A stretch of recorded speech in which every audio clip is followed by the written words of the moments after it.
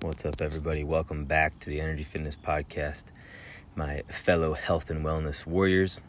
I'm your host, Trenton Sweet, and today we're venturing into the world of forest bathing. And guess where I'm recording this show from? From a forest. And so you might hear some wildlife around me.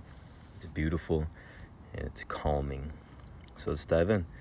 What is forest bathing?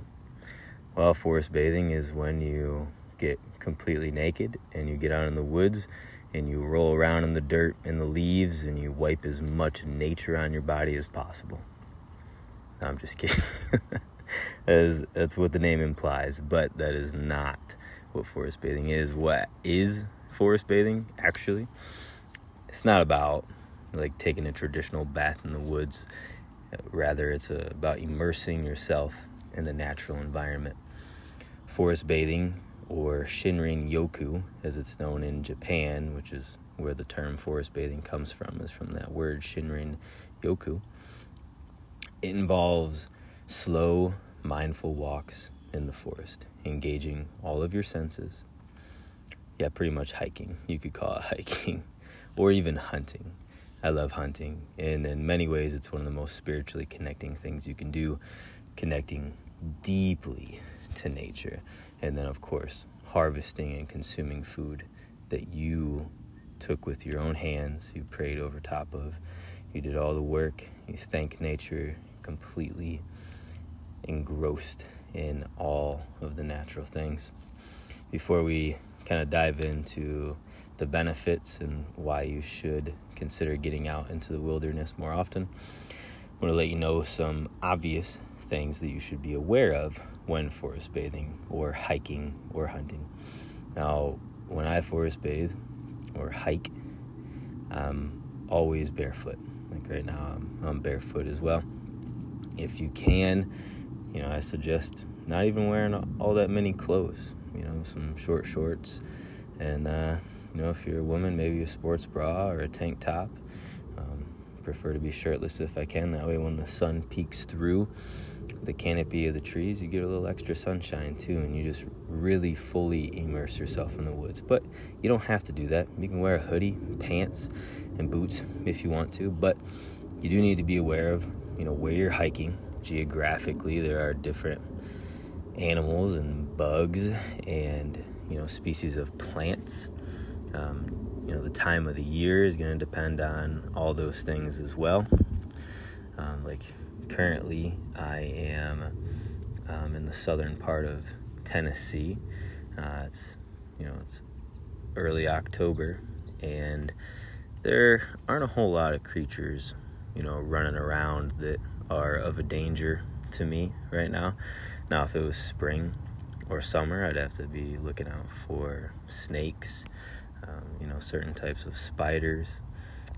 I am still being consciously aware of ticks, because that's something that you pretty much always need to be aware of. That's another good part about having less clothes on, is that you will more easily notice a tick or something that's trying to bother you. It's a bug. Also need to be aware of the plants, like your poison ivies, your sumac, hemlock, hogshead. There's a ton of different plants that are poisonous just by touching them.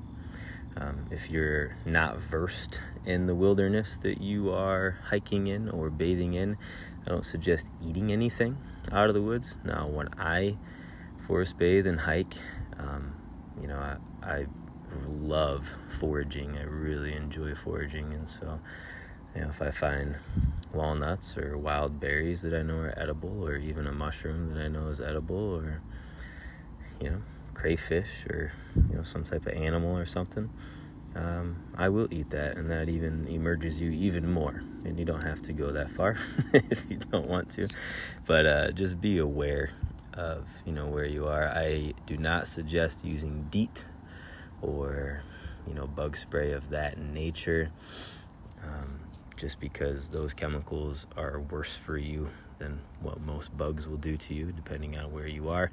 Now, if malaria is something that you're concerned about because of where you're enjoying the wilderness, then sure, DEET is probably better for you than malaria.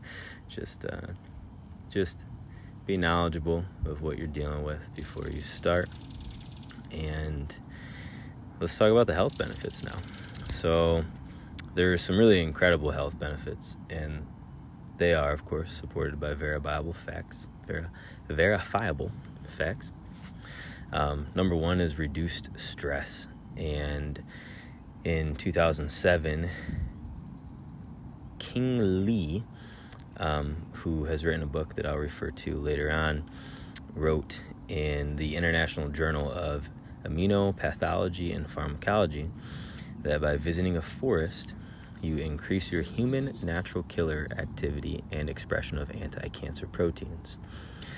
And that's basically saying that you increase your immune function by a lot.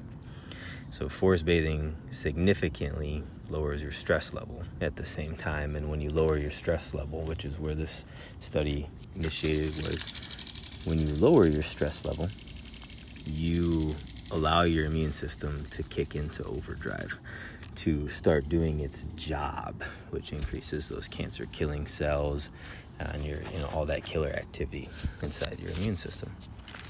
Fact number 2, again, this is improved immune function, but this one isn't so much because of the lowered stress. In 2010, B.J. Park wrote about the physiological effects of Shinrin-yoku, which is, like we said, forest bathing, and evidence from field experiments in 24 forests across Japan that he wrote in the Environmental Health and Preventive Medicine. So that spending time in nature boosts the activity of natural killer cells, enhancing the immune system's ability to fight off infections, as well as increases the ability of the body to understand and I'm not sure what this word is, basically to understand its surroundings, which has to do with the fact that when you connect with nature, you balance your circadian rhythm and you also balance your hormones. Number 3 is enhanced mood. The role of horticulture in human well-being and social development.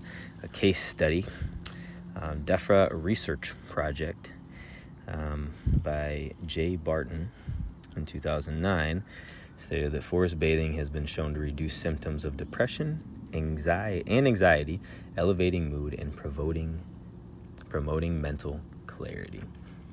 Number 4, it lowers blood pressure. This study, I'm not going to read all of it again, but it was in the Journal of Physiological Anthropology and Applied Human Science, said that regular forest bathing can lead to reduced blood pressure, lowering the risk of hypertension beyond that of just walking the same amount. So that's a pretty profound one, saying that, because obviously just walking, we know in general, can help lower your blood pressure, but this is saying that walking in a forest lowered blood pressure even more than that of participants that just plain walked. And then number 5, increases creativity, which is something that you should definitely want. And if you have children, this is something that you should definitely want to do with them. Increase creativity is a wonderful thing. In 2012, it was written in the Creativity in the Wild, Improving Creative Reasoning Through Immersion in Natural Settings, saying that immersing yourself in nature can boost creativity and problem-solving skills in all ages. So those are all pretty beneficial things. Like I said, if you can also be grounded and you can also get your skin in the sunshine, you're going to get a lot more benefit. And if you're being mindful, maybe meditative about this, if you're by yourself, you're keeping up with your breath. You're making sure that you're breathing nasally in and out through your nose and not your mouth. Really breathing in the polyphenols, the chemicals from the plants around you. You're getting all those signals. Your body's getting completely harmonized with its environment, which will harmonize all 40 trillion cells in your body so that your body knows what season it is. You'll be more prepared for what's coming because your body will be adjusting to, whatever season you're moving into. Like right now, it's autumn, and so we're moving into winter. And as you embrace autumn, you're going to be more prepared for the winter months. And we evolved in nature, and so this is something that obviously the rest of the animal kingdom does. Just something that the human species has pulled itself away from. There's a lot of argument that that could be a good or a bad thing, but when it comes to our health and wellness, it's not such a good thing. So let's talk about embracing autumn then. And as autumn paints the forest with these beautiful and vibrant colors, it's the perfect time to embrace the change of seasons. It's not too hot for those of you who don't like to sweat. It's not too hot, but it's also not too cold. So it's a comfortable temperature for you to go out and enjoy the season. And just here's how you can do that. You just take some leisurely forest walks to witness the fall foliage. Connect yourself to the liminal landscape as the seasons change. And like I said, this will connect your body and harmonize your hormones. We are cyclical beings, just like the seasons and times of the day are different for nature and how it responds. So do our hormones, and so are we. So work with this ebb and flow to optimize your health from the inside out. Get all your 40 trillion cells to work in coherence with the natural world around them. Dr. Catherine Clinton, whom Caitlin and I interviewed quite a few episodes ago, has this hashtagable term that she says, and it's called tend your terrain. And it's about doing this. It's about living in nature as much as you possibly can, even though we're obviously not animals that live completely in the wild anymore, and how, doing so will help you cure autoimmune diseases and deficiencies, maybe even diseases, and help balance your health in a way that is extremely, extremely beneficial. And I do urge you to go check out that episode. Also go check out the episode on grounding or earthing. And also check out the episode on sunshine if you want to know more about tending to your terrain and really using the environment to help you be the best version of yourself. Also, the fall time is a beautiful time to be in the woods. Like I said, the temperature is right. And also, it's beautiful. You might be able to hear the wind kind of blowing around me right now. I hope it's not too loud on the mic, but there's leaves falling around me. The leaves have started to change. It's a beautiful sensation for your eyes, also for your ears, also the smells of the fall. Something I used to, and I still do, love about hunting in the fall is just nature. When nature starts to shift, it's just so beautiful in so many different ways. So yeah, that's a wrap, folks. Quick and easy episode on forest bathing or hiking, and just embracing the beauty of autumn. So remember to spend as much time in nature. It's not just a luxury. It's truly an essential part of self-care. And if you enjoyed this episode, be sure to subscribe, and please check out our sponsors, Trenton and Caitlin Sweet's books, my book and Caitlin's books. They're available online, Awakening the Tranquil Warrior and Rewilding the Modern Man, which I'm doing some rewilding right now, and I'm urging you to do some rewilding as well. We are also sponsored by Energy Fitness Studio, Caitlin and I's gym in Washington, Pennsylvania. So stay tuned for more inspiring episodes on the Energy Fitness Podcast. Until next time, motherfuckers, embrace the season and nurture your well-being. Have a good day. Hey guys, I almost forgot. I said that I was going to recommend a couple books, and I didn't do that. So here's 3 really good books on forest bathing. The first one is titled Forest Bathing, subtitled How Trees Can Help You Find Health and Happiness by Dr. King Lee. And this book is written by one of the most foremost experts on forest medicine. It explores the science behind forest bathing and provides practical guidance on how to incorporate it into your life.